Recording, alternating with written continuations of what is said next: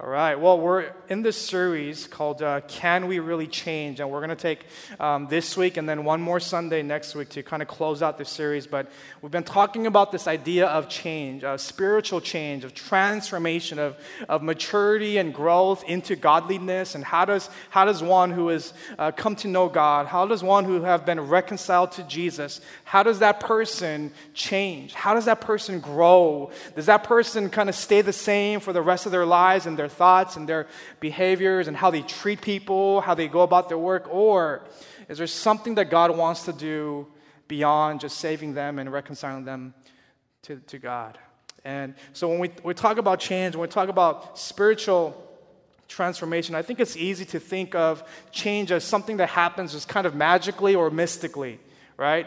But I want to suggest to us that change is actually comes in the more of a mundane process than more of a mystical process. And it's because change actually occurs through the regular daily diet of having God's Word in us. The regular daily diet of having God's Word, I would even say nourish us, feed us, and help us to grow. I want to give you guys my main idea before we launch into this. The main idea for today is this, that God uses His Word to us to work in us. God uses His Word that has been given to us to do an incredible and deep work in us. Change. Spiritual growth, maturity, and transformation. That God uses His Word to us to do His work in us. The problem that we face, though, is that God's Word to us isn't always in us. Amen by myself. All right, I don't know about you, all right? But I know for me that God's Word to me isn't always in me. I remember being in a seminary class years ago, and my professor was kind of speaking to pastors and maybe even more specifically worship leaders, people who were conducting a worship set. And this professor said this. She said that whenever you orchestrate and conduct a worship service, make sure that there are songs in that worship set that are rich in theology and doctrine.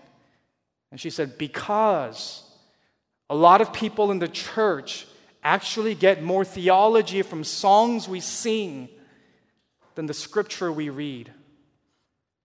And I thought I was taken aback. I thought in one sense that's a really deep insight into what's happening, maybe just in the Western church. But that's a really good insight into what's happening, that oftentimes it's the songs we sing, the lyrics that we sing actually are more impactful to us and more influential to us in our theology of who God is and who we are in the world, maybe even more so than the scripture that God has given to us. And I thought to myself, but should that be the case? Should it be that way? And I think the obvious answer is that it should probably be the other way around, where the scripture should be our authority. Not the songs we sing, though I think a lot of the songs we do sing provide incredible theology, incredible deep and rich doctrine, but it's the word that God has given to us that actually should do the deep work in us. There was a study done not too long ago about how, I won't go into the details, but a study done of just basically how the Western church, the church in the U.S. and church in America is declining in biblical literacy. Basically what it's saying is that people in the Western church are becoming more and more Bible illiterate, not understanding the truths of the Bible, not digging into the Bible for its daily source of growth. And I thought that's odd, because every statistic would show you that even now in every generation that the Bible is actually the best-selling book of all time. Do you guys know that? The Bible is the best, maybe the most stolen book too, like in hotels and stuff. I'm sure people take those for free. But the Bible is in every generation, even till now, the best-selling book of all time. They say an average of 50 books are sold every minute. Every minute, 50. This is on a global scale. 50 books are sold every single minute. One study showed that between the years of 1816 In 1975, roughly 2,458,000,000 Bibles were printed. And then just about 17 years later, in 1992, that number increased almost or more than double to 6 billion printed Bibles all across the world in more than 2,000 languages and dialects. And in the English language alone, there are over 450 translations. And even in this room, we probably have different translations of the same English Bible. There's the ESV, NIV, ACV, RCV, whatever. Basically, if you take the alphabet and you put 3 letters together, you might have a translation, right? There's a good chance. And so just so that we're aware, this is not just about the printed, hard copy Bibles, but now we have access to Bibles everywhere on your computer, on your tablets, and on your smartphone. It's crazy to think, if Apostle Paul were here and he knew that we have the Bible in our pocket, I think that would blow his mind. To have that, because they actually died for the sake of the gospel. And yet to know that we have that kind of access to the Bible is incredible. So the problem is not getting the Bible to the people.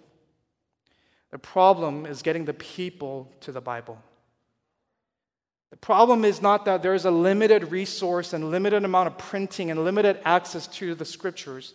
The problem is getting the people to the Bible. And I just have this belief that when we are far and distant from God's word, then we will be far and distant from God's will.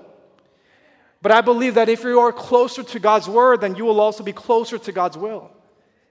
But I also believe that if you are in God's word, you will be in God's will.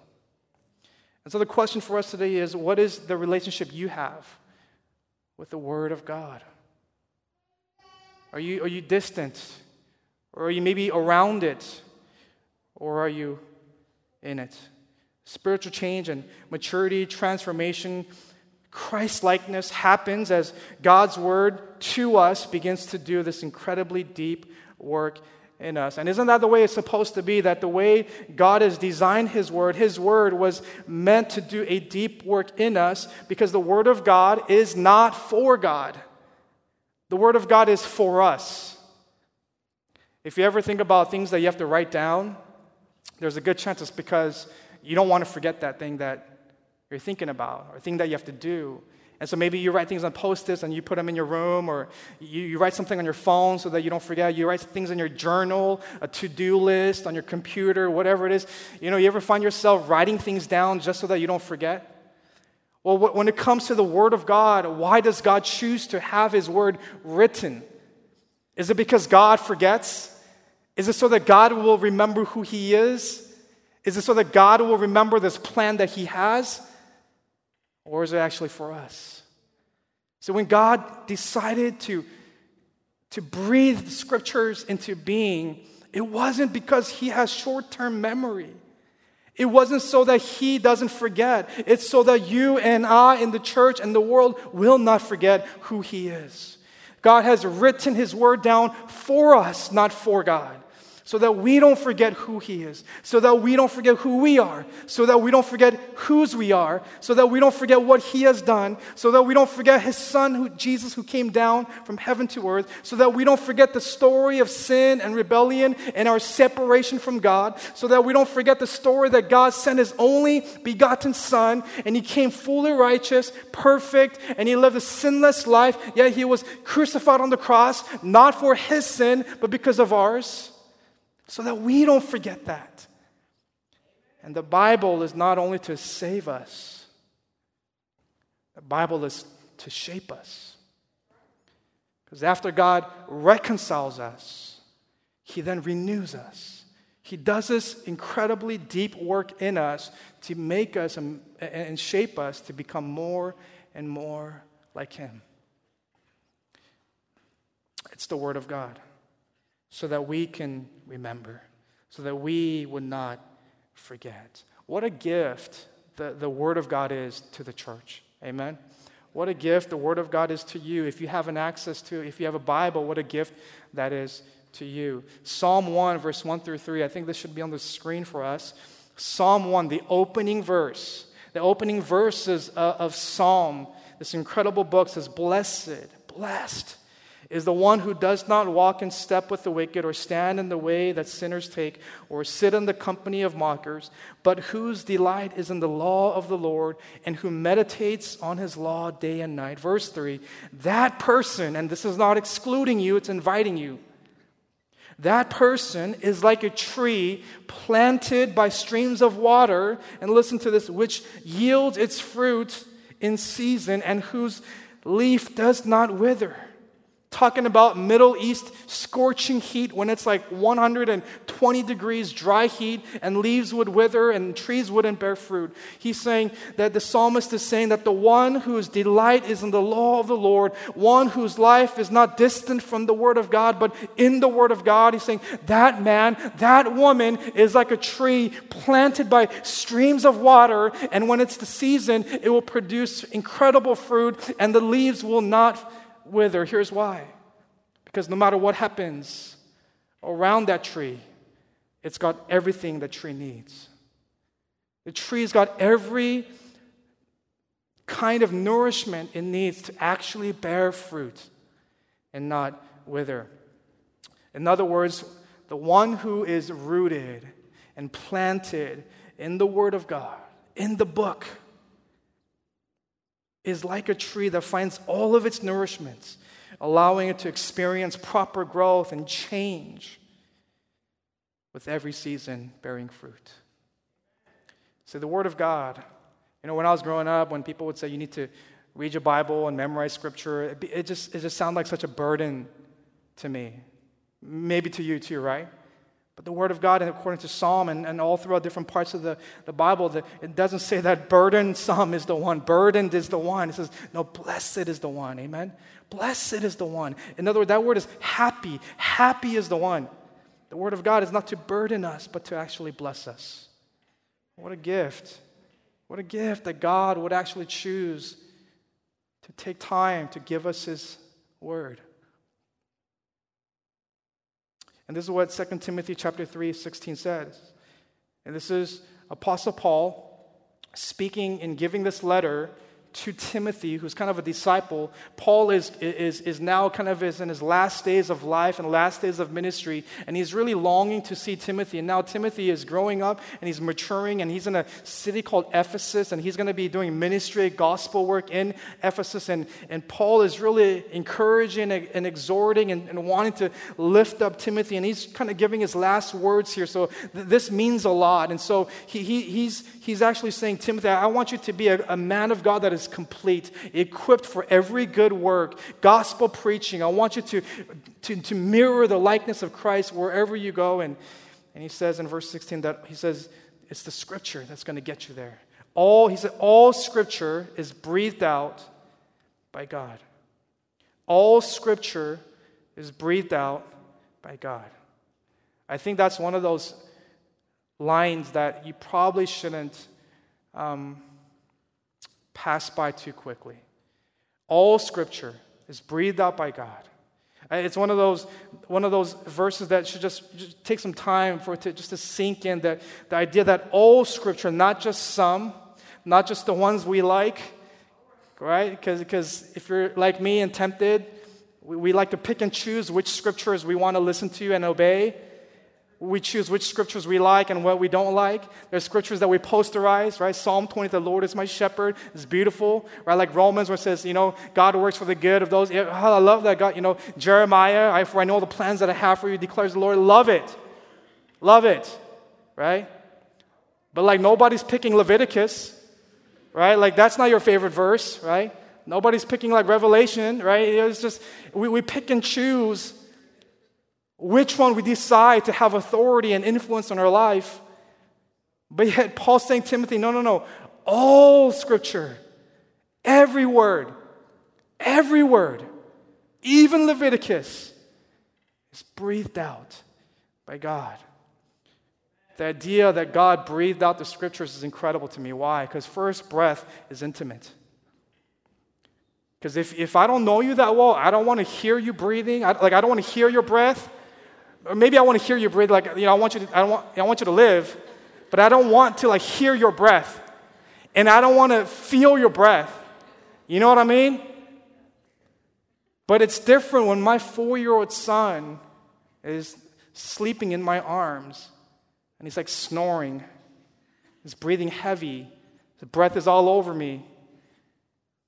But I'm not going to push him away because that's my son. Because actually that's normal, right? Breath is this intimate thing. Like you don't just share your breath with anybody. Amen? I hope everyone says amen. All right? Breath is this intimate thing where like maybe just for married people, right? And your children, like you can feel their breath on you and you breathe on them or whatever, but it's this intimate thing when there's a sense that you are close to them and that God would breathe His word to us. Breath is not only intimate, but breath is actually life-giving. Breath is life-giving. When you think about someone who's like unconscious and not breathing, what you do is you give them CPR. And at that moment, you might not even know that person, but you're supposed to put your mouth on their mouth and breathe life into them so that they can come back to life. Breath has a way of bringing things back to life. One of the ways to describe the Holy Spirit in the Old Testament was the word ruach, which is the word breath or wind. It's the Holy Spirit. And it ought to remind us of Genesis chapter 2 when God created Adam. The Bible says that God created Adam from the dust of the ground. And then what did He do? He breathed. I'm not making this up. He breathed into Adam's nostrils. Right? And then Adam came to life. There's something about that breath that is intimate. There's something about the breath that's life-giving. And when Paul is using the word that all Scripture is breathed out by God, it wasn't a filler word. It wasn't an accidental word. It was an intentional word to show Timothy, to show the church that when God speaks this, it's an intimate word coming from an intimate place of God. And it's actually giving life to the people who read it. All Scripture is breathed out by God. So the question is this: what kind of a role does the Scripture have in your life? What kind of a role does this book have in your life? I think about 3 kinds of people. One is the kind of person where this book is simply under them, and you're over them. You're over the Bible, and the Bible is under you. Meaning that you don't really have a relationship with the Word of God. In fact, you seem to live your life in a way where you have more authority. You are sovereign. You rule over the Word of God. Regardless of what the Word seems to say, I make my own decisions. I know where I'm going. I know I have wisdom. I know what I'm doing, and I'm going to do what I want to do. I'm going to live my own life. And yes, I agree with some parts of the Bible, but it has no authority in my life. The Bible is under you. The second kind of person is when the Bible is beside you. And what I mean by that is as you're going through life, it's just simply beside you. At some times in life, the Word of God is in front of you. But at times in your life, you just decide to do your own thing again, and the Word of God is behind you. This is the kind of person in which the Word of God is simply just advice to you every now and then, or where you say, I've got a 3-year plan and a 5-year plan for my life. I'm good, I'm set, things are going great, I don't need God. But then every now and then you go back to the Word and you pick out certain verses that you like because you want the benefits of God's Word. But you don't want to be led by it every single day. So at times the Word of God is in front of you, but at times the Word of God is behind you, because you just want it to be beside you. But there's a third kind of person.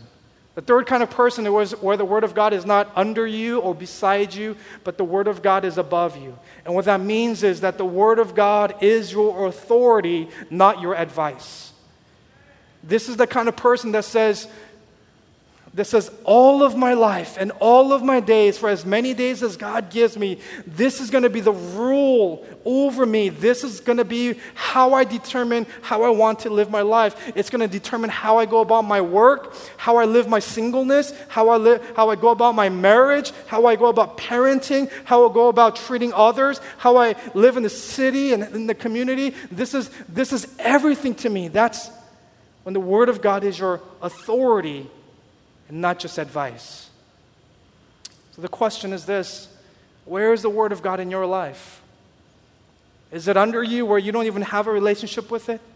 Is it beside you where sometimes it's in front of you and helping you, but at times you just put it behind you? Or are you daily going before God and saying, God, lead me today. Lead me today. Teach me, show me, guide me, direct me. May your word be a lamp unto my feet. May it shine your beautiful light in my darkness. And my prayer is that the word of God will not be under you, will not be beside you, but the word of God will be above you. That the word of God, if we are to change, friends, the word of God must be our ultimate authority, because we will never change if we decide the Word of God is going to be under us. We will never change if we decide the Word of God is only going to be in front of us when we like it. But we will change when we put ourselves under the authority of God's Word. I think the first point is that the Word of God must be our ultimate authority. Our ultimate authority. When we wake up, we must decide, by whose word will I live by? My word or God's word? My way or God's way? And if we want to change, God's word must be our authority to live God's way. But second is this, that the Word of God is not only our ultimate authority, but the Word of God actually plays a role in stirring our affections to Jesus. In stirring our affections to Jesus. I don't know if you guys have taken the Myers-Briggs, but if you guys have taken it, you guys know that one of the things is to determine whether you're a thinker or a feeler, right? You guys, anybody know what I'm talking about? I'm a T, I'm a thinker, right? I have like two emotions, so I'm not much of a feeler, but there's some in the room that may be more feelers, and you're like, well, I don't want just to have this logical relationship with God and just this relationship with God where it's just all about, just reading the Bible and just knowing information. I want it to stir me, and I'm telling you, the Word of God actually stirs our affections back to Him. I remember kind of being in the church in the mid and late 1990s. And I grew up in Southern California, so I'm not sure what the Midwest church culture was like back in the mid-late 90s. But I'm also from a Korean American immigrant church in the 90s in Southern California. So again, I don't know what it's like over here, but let me just tell you what it was like. I remember when I became a Christian and I was in youth group back in the mid-late 90s, every single weekend, there was a Korean church, a different Korean church every weekend that would host revival nights. Anybody know what I'm talking about?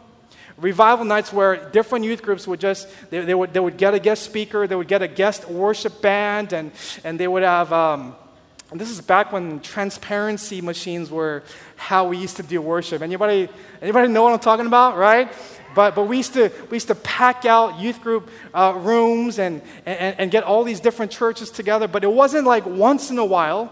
It was almost every single week. We would jump from one church to another church at these revival meetings, revival nights, as if revival was something you can plan. But we loved it. Because we loved getting together with other churches. We loved guest speakers. We loved guest worship teams. But the problem was they called it revival nights. And so all of these young people back in where I was from, we grew up chasing revival. As if revival is something you chase. Amen, by myself. And here's the idea, that if we can just get that worship team, we would experience revival. If I can just get that speaker, if we can just get that pastor, you ever said to yourself, if we can just have the right kind of church or the right kind of leadership or the right kind of culture or the right programs or the right worship team or the right speaker, we would experience revival. There's so many people even now that flock to these worship teams and these churches and because they want revival. And I think by God's grace, and maturing a little bit through time, I've learned something about revival. And actually, I think I've found the key to revival. Anybody interested? The key to revival. All right? I'm gonna give you guys a phrase. And I don't know at what moment this phrase came to me, but this phrase has stuck with me for some time, for years. And I remember telling people that this is the key to revival. I'm gonna give you 3 words, okay? This is the key. You guys ready? Read Bible, revival. Read Bible, revival. And I know that's bad grammar. It kind of sounds like Mr. Miyagi, like this ancient Eastern thing between a master and a disciple. Read Bible, revival. That's how I imagine it in my head. I don't know. You probably thought that too, right? But that's how I see it playing. A read Bible, revival. But you know what I want to show you is actually I didn't make that up.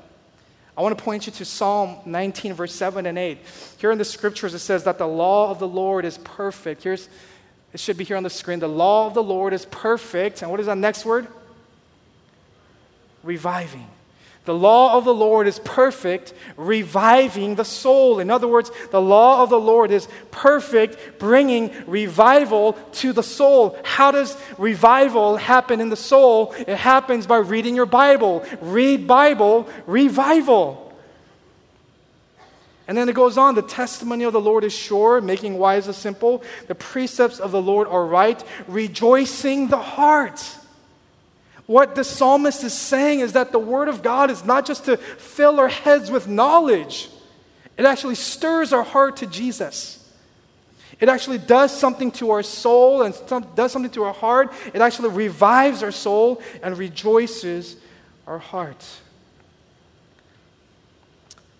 But I have a lot of people that have come to me in over the last several years of being in ministry and say, well, Pastor James, but if I can just go to this conference and if I could just go to that church, if I can just go to that guest speaker, I want a direct word from God. I want a prophetic word from God. I want to experience God. And I love what John Piper says. He says, if you want to see God, read your Bible.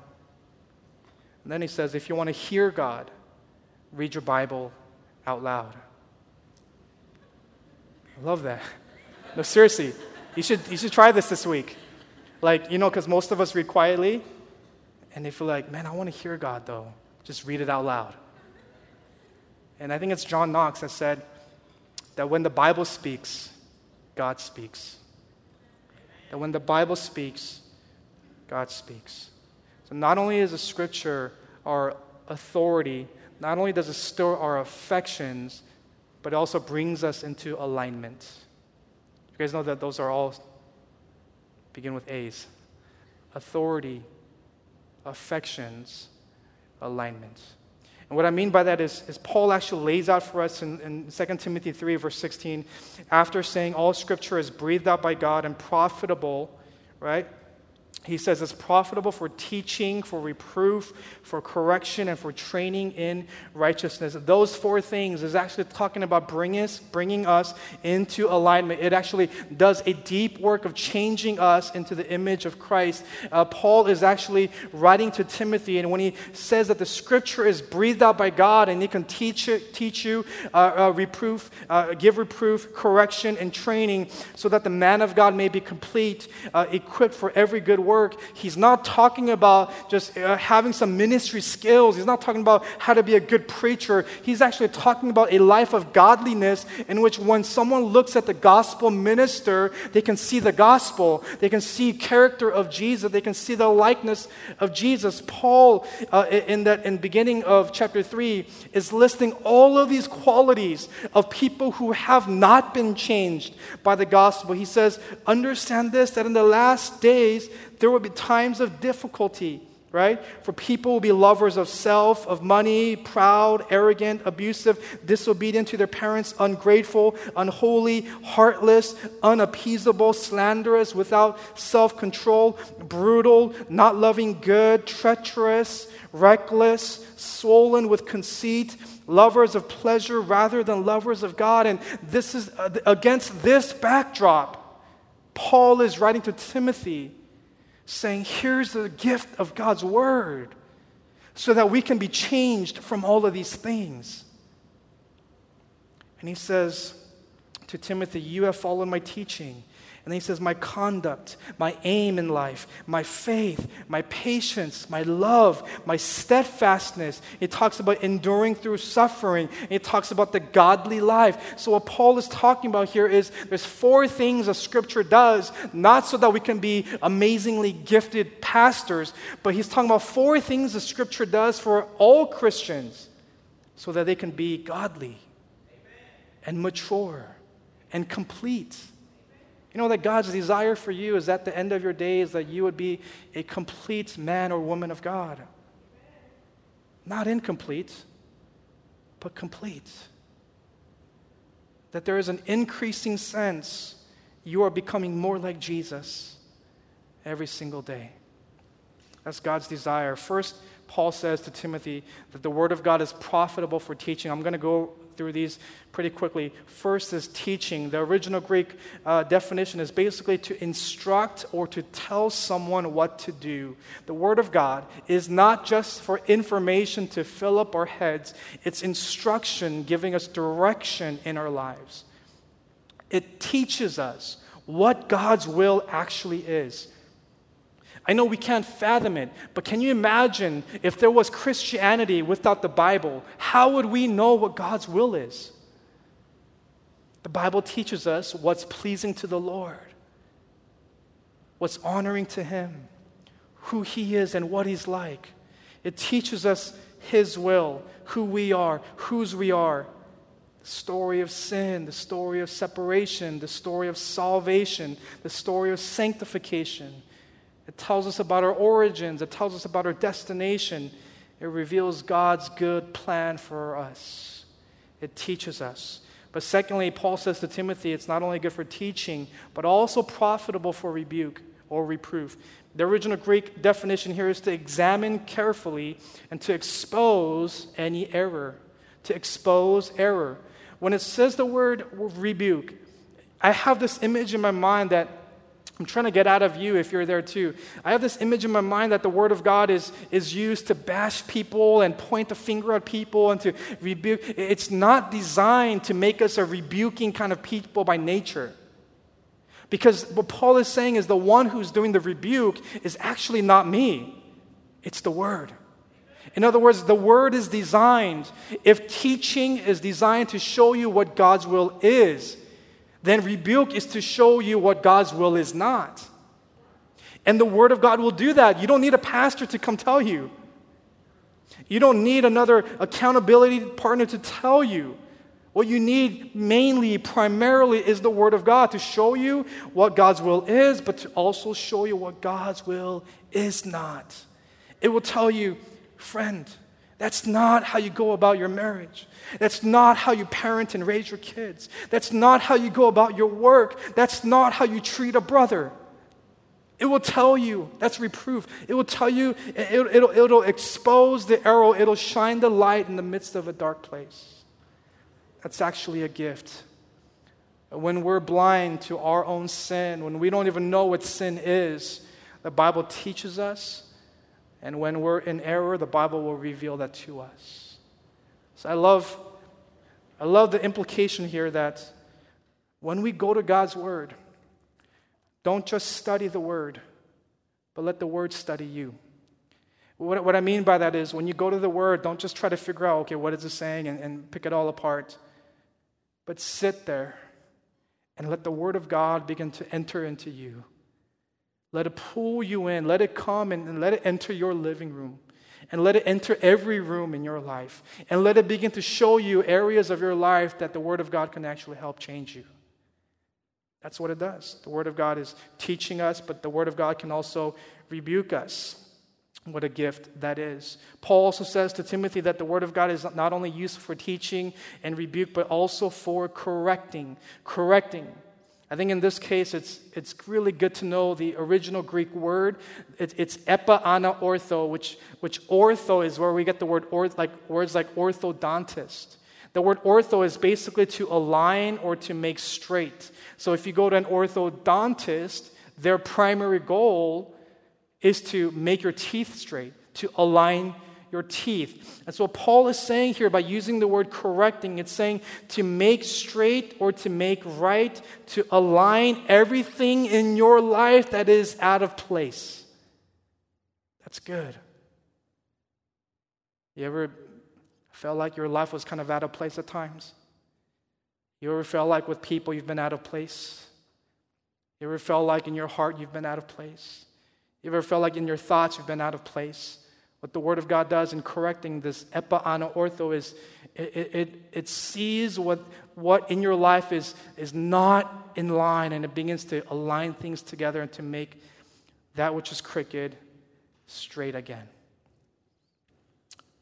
I think it's Sinclair Ferguson that said that the Word of God doesn't say everything about everything, but it does say something about everything.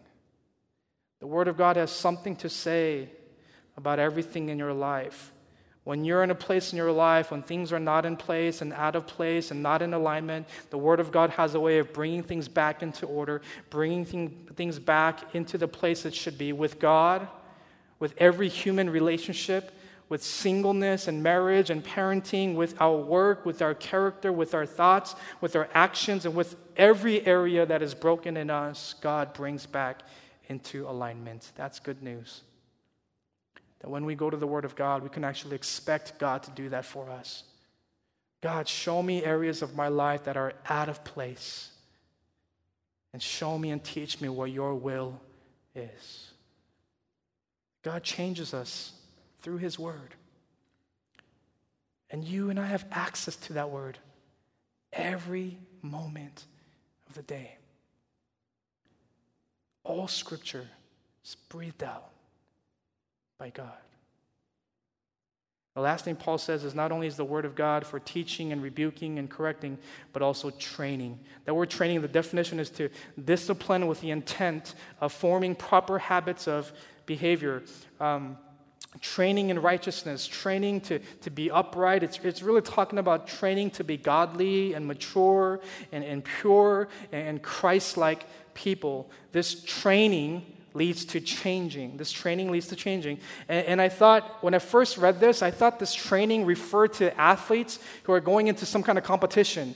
Like, people that are training for the Olympics, or people that are in collegiate teams and training for an event and things like that. But I began to realize that every commentary was saying that the word used for training here, Paul used a word that wasn't talking about athletes going into training. He's talking about a word used for parents raising children. So that's a unique way to describe it. I guess we are kind of, in a way, training our children. In a way, our 4-year-old son, we're training Benjamin. It's the idea of a parent taking a child from infancy to adulthood, a process of change, a process of growth. Because when they're an infant, they don't know how to do anything, right? They can't eat by themselves. They can't sleep by themselves, or maybe they can sleep by. They can't clothe themselves. They can't wash themselves. Benjamin now, praise God that he can actually dress himself and he can actually shower by himself. He can brush his teeth. There's just a lot of things that he can do now that he wasn't able to do a year ago. But we didn't just let that happen just magically or mystically. We had to show him. We had to teach him. We had to guide him. We had to model it for him. We had to correct him, right? We had to train him. But it's not even over yet. He's only 4 years old. He needs to learn how to ride a bike. He needs to learn how to read by himself. He needs to learn how to eat without spilling stuff. Right? He needs to learn how to, one day go to school and get along with kids and how to listen to teachers. And he needs to, one day learn how to shave. But, not much. We're Asian, so maybe not. But he needs to learn how to, right? Just all kinds of things that a parent does in training their children to adulthood. And that's the idea here that Paul is talking to Timothy about, saying the Word of God is useful for training the man and the woman of God from a place of infancy to maturity. And that's God's desire for you. See that when you came to know Christ, by His grace, we didn't come to Christ mature. Amen? We came to Christ like babies. We came to Christ like infants. We barely knew how to live this Christian life. And yet God is holding us. God is teaching us. God is at times showing us error. God is correcting us. God is training us. God is patient with us in bringing us from infancy to adulthood. And one day God will complete it. But right now we're in this process of change. And one of the primary resources God uses is His Word. Is His Word. The Word of God saves us, and the Word of God shapes us. So let me ask you a few questions. What does God want you to learn this week through His Word? What error or sin does God want you to see this week through His Word? What are some changes that need to be made this week through His Word? And what scripture are you applying this week as you're in His Word? Many of you guys might know Pastor Rick Warren. He has this quote. He says, "The Spirit of God uses the Word of God to make us like the Son of God." And what a fitting quote this is for our series on Can We Really Change? And obviously, we're not trying to take 12 weeks to tell you the answer is yes. But we're here to tell you that the way God does change us is not magical or mystical. It's sometimes mundane, the regular daily diet of getting God's Word in us. The Spirit of God uses the Word of God to make us like the Son of God. I encourage you this week, these 4 incredibly easy steps, all right? And they all begin with R. First one, the first step is to read. To read your Bible. I would encourage you to read it. Maybe if you set aside 15 minutes a day, read the Bible, maybe a chapter at a time, but read your Bible once without stopping. And then I encourage you to go back and read it again and read it a little bit slower, but this time maybe ask God, what are some words that you want to bring to my attention? What are some words or phrases or things that are popping out and grabbing and pulling you in?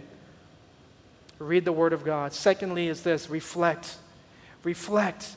It means that you don't just read the Bible and say, okay, now I've done my quiet time, I've done my checklist, I've done my daily duty. That's my goal is this year to read 15 minutes a day. That's not the point. The point is after you read, you have to reflect. You have to ask the questions of interpretation. What does this text mean? What does this text teach me about God? What is the significance? What's the good news? How does it point me to Jesus? And how does it relate to my life? After you spend some time reflecting, then move on to response. Response, this is application. As you read the Word of God this week, ask yourself this question on that particular day and moment. What can I do today? What can I do today to actually apply this, maybe not perfectly, but to put it in practice, to put it in motion, like someone who's being trained? How can I actually try this out with the help of God? I don't encourage you to have a list of 5 or 10 things to do, but just one thing. Begin with one thing. What is it that God has you reading? What is it that God is showing you in your reflection? And how is it that God wants you to respond? And the last R is simply repeat. Repeat. Repetition. I'm pretty sure that nobody in here just eats one gigantic meal once a week and doesn't eat for the next 6 days. I'm pretty sure that we all eat every single day. There's a repetition that needs to happen. So it is with the Word of God.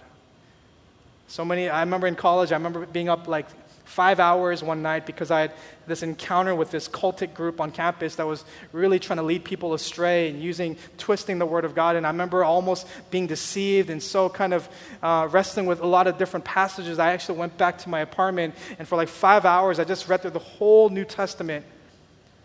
But we're so tempted just to have one big chunk of the Bible for us and thinking that we'll be fine for the next few days.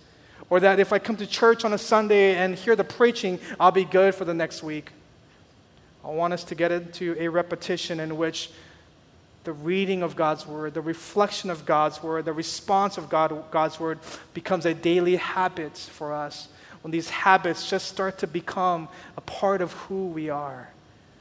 And see, if you want to change, read the Bible, reflect, respond, and repeat. They say that if you read 15 minutes of the Bible every single day, you'll finish the Bible in 1 year. 15 minutes of Bible every single day, and you'll finish in 1 year. I thought, man, what would our lives look like if we didn't just do that for 1 year, but every year? What if it was 30 minutes for the next 30 days or 30 minutes for the next 30 months? But what if that became years? And what if that became till the day we meet Christ? I imagine our lives being so full of fellowship with Jesus.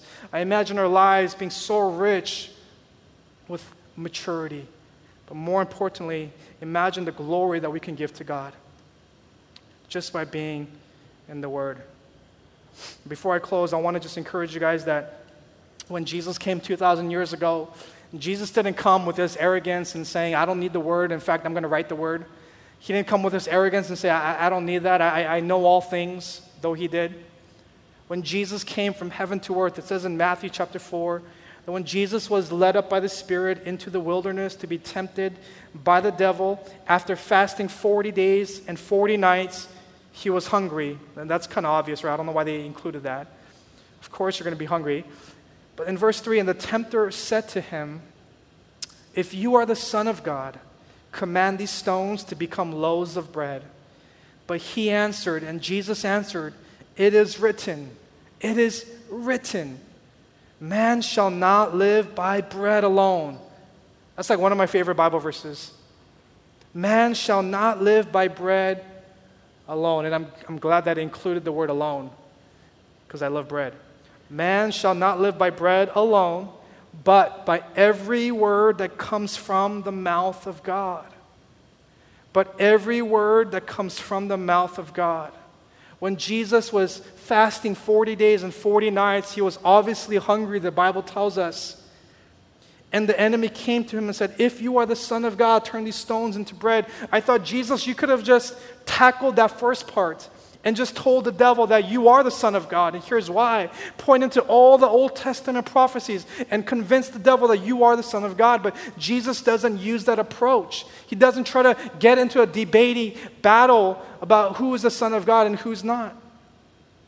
But he says, man shall not live by bread alone, but by every word that comes forth from the mouth of God. What this is saying is that even Jesus, when he came down, he didn't come with arrogance and pride. He came with humility. And you know how Jesus lived his life? He lived his life here on earth, holding on to every word, all scripture from the mouth of God. Where does breath come from? From the mouth. He holds on to all scripture that's been breathed out by God. He holds on to every word that comes forth from the mouth of God. Not only from the time in which he's tempted by the enemy, but to the time he died on the cross, Jesus held on to every word that comes forth from the mouth of God.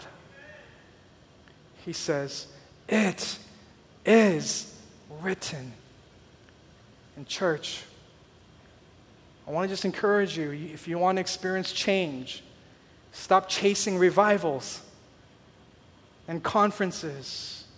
If I can just have a discipler, if I can just have the right small group, if I can just be at the right campus, and I'm telling you, God wants to use the Bible to teach you, to rebuke us, to correct us, and to train us. Why? So that we would be men and women who are complete in Christ, ready and equipped to do every good work. So may that be your prayer this week. May your prayer this week be, God, do that in me. May your word to me do an incredible work in me. If you can bow your heads. The late German pastor Dietrich Bonhoeffer, somebody once asked him, Pastor, why do you read the Bible? And he said, because I'm a Christian. Therefore, every day in which I do not penetrate more deeply into the knowledge of God's word and Holy Scriptures is a lost day for me. I can only move forward with certainty upon the firm ground of the Word of God. And church, I pray this over us, that this would be your life, this would be our life. That when we come to the Word of God, as the psalmist once put it, that the Word of God would be more precious than gold and sweeter than honey. May it change you. May this Word change me. And may this Word change our church.